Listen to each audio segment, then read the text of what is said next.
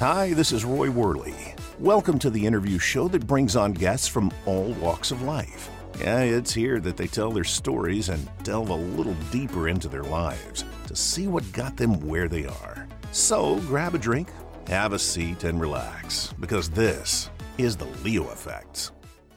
So you finally made a name for yourself. Congratulations! But how do you get your name out to the world? Turn to WorldStar PR. The caring, honest, and invested team at WorldStar PR will give you maximum exposure through podcasts, TV, radio, amazing press releases, and red carpet events. They'll ensure that you are worldwide. Jimmy Starr, entertainment guru, and Eileen Shapiro, rock star journalist, will give you the world.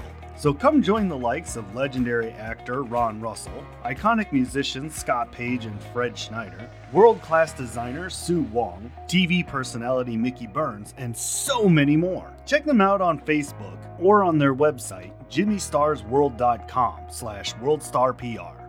WorldStar PR, where the world revolves around you. Hello, ladies and gentlemen. Welcome back to another episode of the Leo Effects. Now, tonight's guest has a lot of just amazing stuff that I want to talk about. It's more of a serious note than I usually do on the show, and that's good sometimes. It's nice to stay grounded a little bit. But I can relate very personally to what he's got going on. But I'd like to introduce my guest for this evening, Mr. Andy Gladstein. How are you, sir? Hi, Ray. How are you tonight?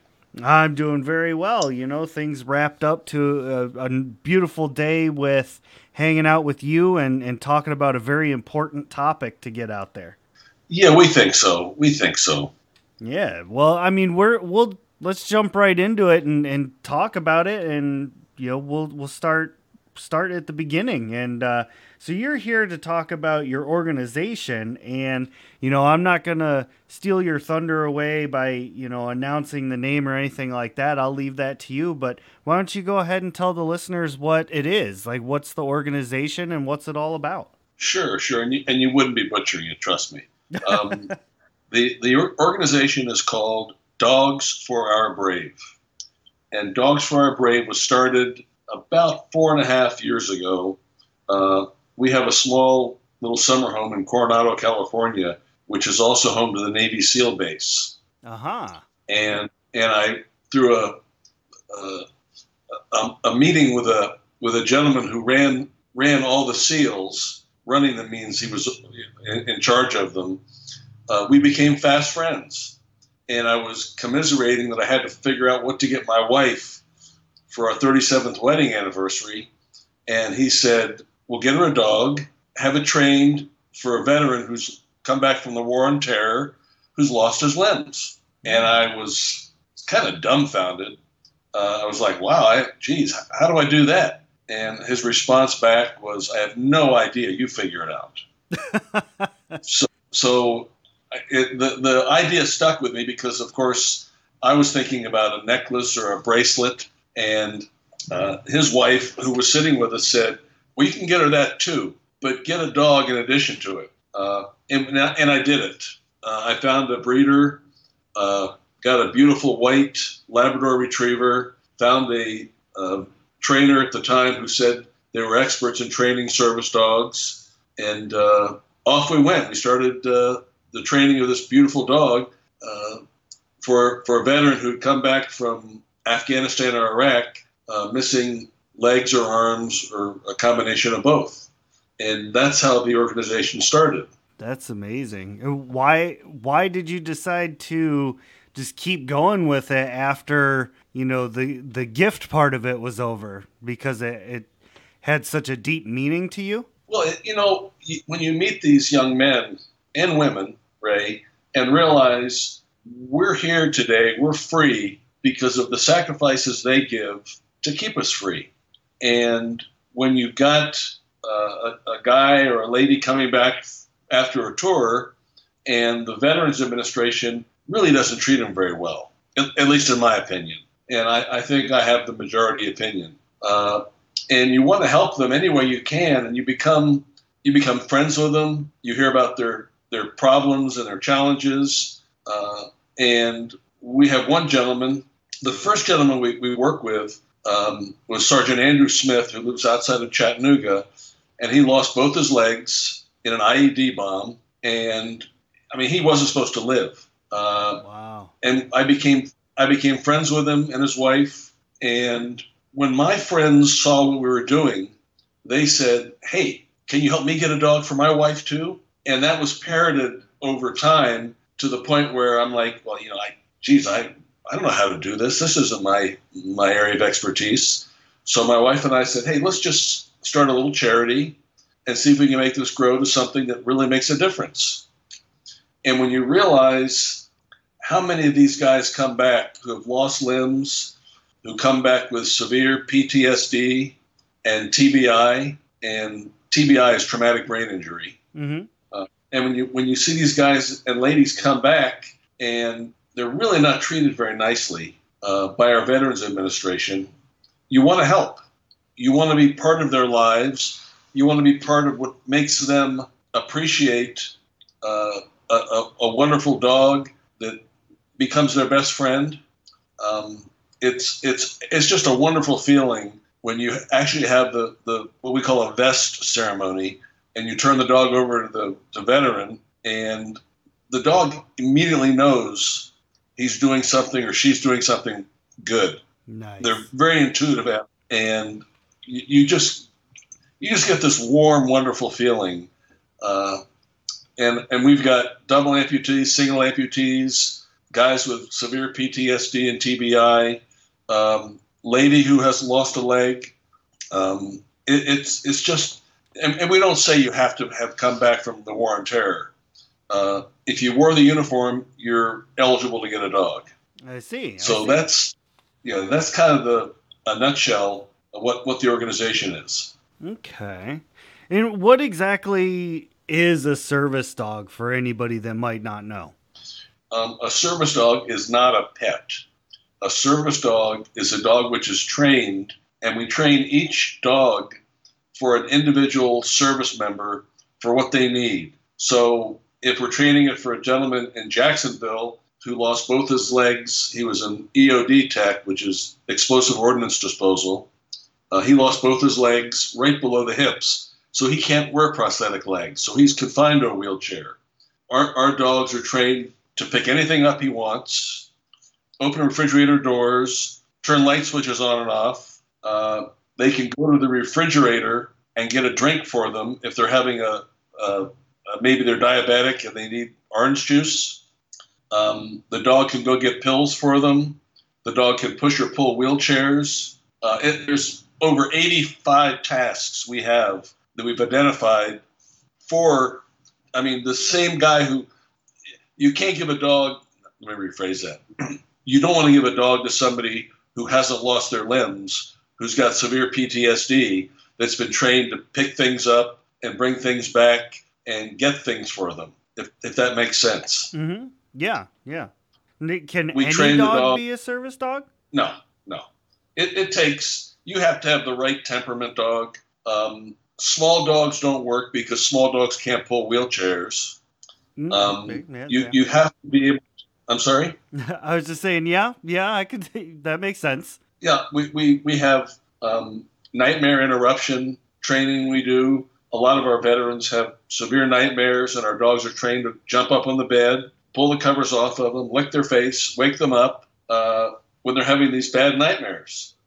So there's a lot of different things. A lot of times veterans, when they're very stressed out and very depressed, will put their hands over their face. That's a trigger for our dog to go over and nuzzle their hands away from their face and get them out of that funk, so to speak. Mm-hmm. There are just our dogs can dial 911. We can train them to do that. Obviously, it's a special phone. What? Right. But we can train them. There's not much the dog can't do. And I've seen the trainers working with different veterans, and it's a wonderful feeling to know you're helping somebody who maybe they're alone, maybe they're a shut-in. They don't want to leave their house. They're scared to go out in public. We have one gentleman working with now that's that way, and I went and visited him last week in St. Louis, outside St. Louis, and he said, you have no idea what this dog is going to do for my life.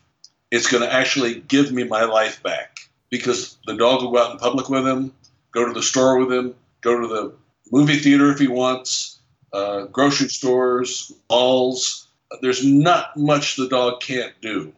And it's all to help the veteran live a more fulfilled life. That's amazing. That's so cool that you have the, and do you help train them personally? Absolutely not. Okay. I don't have the patience. I don't have the knowledge or the patience. Our trainers have to be certified, of course. But not to, just to deflect for a second. People don't realize that 22 veterans a day take their own lives. Mm-hmm. 22 a day. And the VA sweeps it under the rug. Nobody really talks about it. That's over 8,000 veterans a year, U.S. soldiers, Navy, Air Force, that are taking their lives because of depression, PTSD, not being able to be in public or be around people. It's a horrible statistic, and we're a very, very, very small part of trying to knock that number down. That's our goal. And it's an amazing goal. I think that's something that really needs to be kind of highlighted and addressed a little bit more, because you're absolutely right. That is an astronomical number to have taking their life. Like somebody that fought so hard and did so much just to, survive their trials and tribulations just to end their own lives. Well, it's, they're very troubled by what they've seen and what they've heard. And we have a veteran, unnamed veteran in the South, who's in line for a dog from us. And by the way, it costs us about $25,000 to train a service dog. And it takes 12 to 18 months to do it. So it's not you just go get a dog and train it and give it to a veteran. They have to be well trained. Otherwise, you're doing a disservice to the veteran. Mm-hmm. But we have a gentleman, and one of our recipients keeps in touch with a fellow Marine in the South. They've been talking 3 or 4 times a week for 5 years, and one of them has a family of 5. The other one is by himself, and they're always talking. And I was driving from Indianapolis to St. Louis a couple months ago, and the one who is a recipient of ours already, when I call him, he answers the phone right away, or he returns my call pretty quickly. And he didn't, and he texted me, "Can't talk." And I called about half an hour later and said, "Call later." His text was, and I'm like, wow, this is just not like him at all. Turns out the gentleman he was close to, who he'd never met, by the way, Ray, but they're brothers because they're both Marines. They both understand what they're going through. They were having a conversation, and one of them, the one in the South, said, "Hey, brother, thank you for what you've done for me for the last 5 years. Love you." Click, hung the phone up. And the gentleman who has a dog from us knew right away. He goes, "Okay, this is not good." Tried to call back, no answer. Called 911 in his city, in the other gentleman's city. Operator answered. He said, "I think my Marine buddy is going to commit suicide. Please do a welfare check immediately." And somehow they got the police there in under 2 minutes. And they did a 1 knock, no answer, kicked the door in, and the gentleman was hanging. And they cut him down, got him to the ER. He lived. He's obviously in therapy, but he can't wait to get a dog from us because he knows that's going to be a companion that won't judge him, that'll be there by his side 24/7.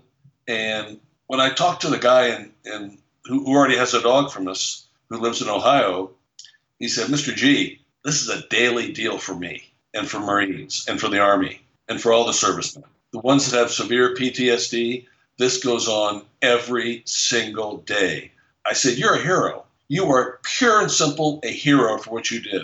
He said, "No." He goes, "That's just what we do. People don't understand what we're going through." And we don't. You can't walk in their shoes. And it's very sad that these guys have to go through it. It's horrendous, the things that they've seen. But if you can give them a little bit of hope and give them a service dog, we know a service dog saves lives. Pure and simple. End of discussion.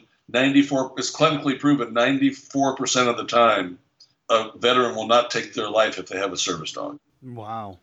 So that's an amazing that's statistic. kind of it really is. It was a Washington Post article a couple of years ago that I found, and it's a proven clinical fact. So we knew deep down these dogs do wonderful things for these veterans. We just never realized somebody did a clinical study on it and figured out how important it really is and how worthwhile it is. Yeah, Yeah, how many of these service dogs have you gotten out to veterans already? It's kind of a moving number, Ray, and I'm not to be evasive, but one of our rules is you can't have another dog in the house, Right. because that dog will teach our dog bad tricks. Mm-hmm. So we've had veterans we've given dogs to, and they'll call up a couple weeks, a month, 2 months later and say, hey, your dog's not getting along with my dog. And we're like, what are you talking about? You're not allowed to have another dog. Oh, right. Well, my wife won't get rid of our old dog, so come get your dog. Oh, so wow. it's really sad. And then, of course, a year later, the same guy calls back and goes, hey, can I get back in line? Our dog passed away. I really need a service dog. I said, well, I know you do. You're a double amputee, and our dog was really well trained. But Joe Smith has it now. We repurposed it to another veteran. So the true number is probably about 12 or 14. Mm-hmm. Okay. We have 8 dogs in training right now. We just recently, in the last year, bought a training center. My wife bought a training center as a gift to us. And one of the other things we do that I think is important, we don't buy any dogs. We only rescue dogs. And we have some that are donated from litters, but it really takes a special dog with a special constitution to be a service dog. We try not to get dogs that are inherently aggressive, although we have a couple that we've worked with that turned out to be wonderful. But there are certain dogs that are trained to protect inherently in their DNA, and usually they turn out to be a little bit too rough to be a really good service dog, although there are exceptions. Right. What's your favorite part about this organization? Oh, that's getting to know these guys and knowing what we're doing to help them, and having them call me, and a lot of them just break down in tears. I would have eaten a bullet if I didn't have your dog. I'm like, oh, don't say that. No, I'm serious. I was ready to eat a bullet, and I'm like, wow, just you save lives. We have a number of veterans who are double amputees. We have one who spent 4.5 years, Ray, inpatient at Walter Reed from his injuries from the IED explosion. And when he got out, he said, Mr. G, I was a pretty angry guy because my life was turned upside down. He said, hey, nobody really wants this. And he points to himself sitting in a wheelchair. And how do you respond to that? Of course somebody wants you. There's somebody for everybody. Right. But they get down on themselves. They get very depressed. And the dogs, this one gentleman, he said, every time I raise my voice, my dog comes up and makes me pet her until my voice comes down. We didn't train the dog to do that, by the way. That was instinctive by the dog. Because he knew That's cool. Oh, it's very cool. Oh, it's wonderful. Are you kidding? These guys and these ladies get so attached to these animals. It's just amazing. One of the things that we do that's a little different than any other organization that trains service dogs, and there's some great organizations, by the way, that do wonderful dog training. But we learned early on, you get a guy coming back from the war, whether Afghanistan or Iraq, maybe he has a family, you give him a dog that costs, for all intent and purposes, $25,000 to train, and you kind of slap your hands together and say, okay, here's your dog, good luck. You put the dog and the service person in a really bad position, because if the dog gets sick, what does the guy do? Does he pay rent that month? Because the VA only gives about $3,000 for a 100% disabled veteran, which is ridiculous. So you put them in a position where they're making a decision Do I pay my rent? Take the dog to the vet. Do I put food on the table for my family, or take a sick dog to the vet? So pretty early on, my wife and I realized we'd rather do this quality rather than quantity. So we pay for all the dog's food for life, all their pharmaceuticals, which are flea and tick, heartworm, and I know it doesn't sound like a lot, but it really does add up. Mm-hmm. And all veterinary care. We take care of all of it. So they have no burden whatsoever. That's astounding. It's really cool. We really love it.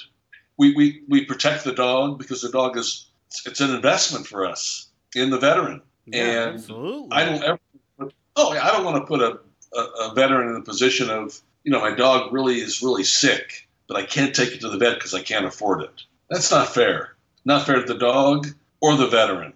So we kind of took that off the table so they wouldn't have to worry about that. And we're really proud of how we did it.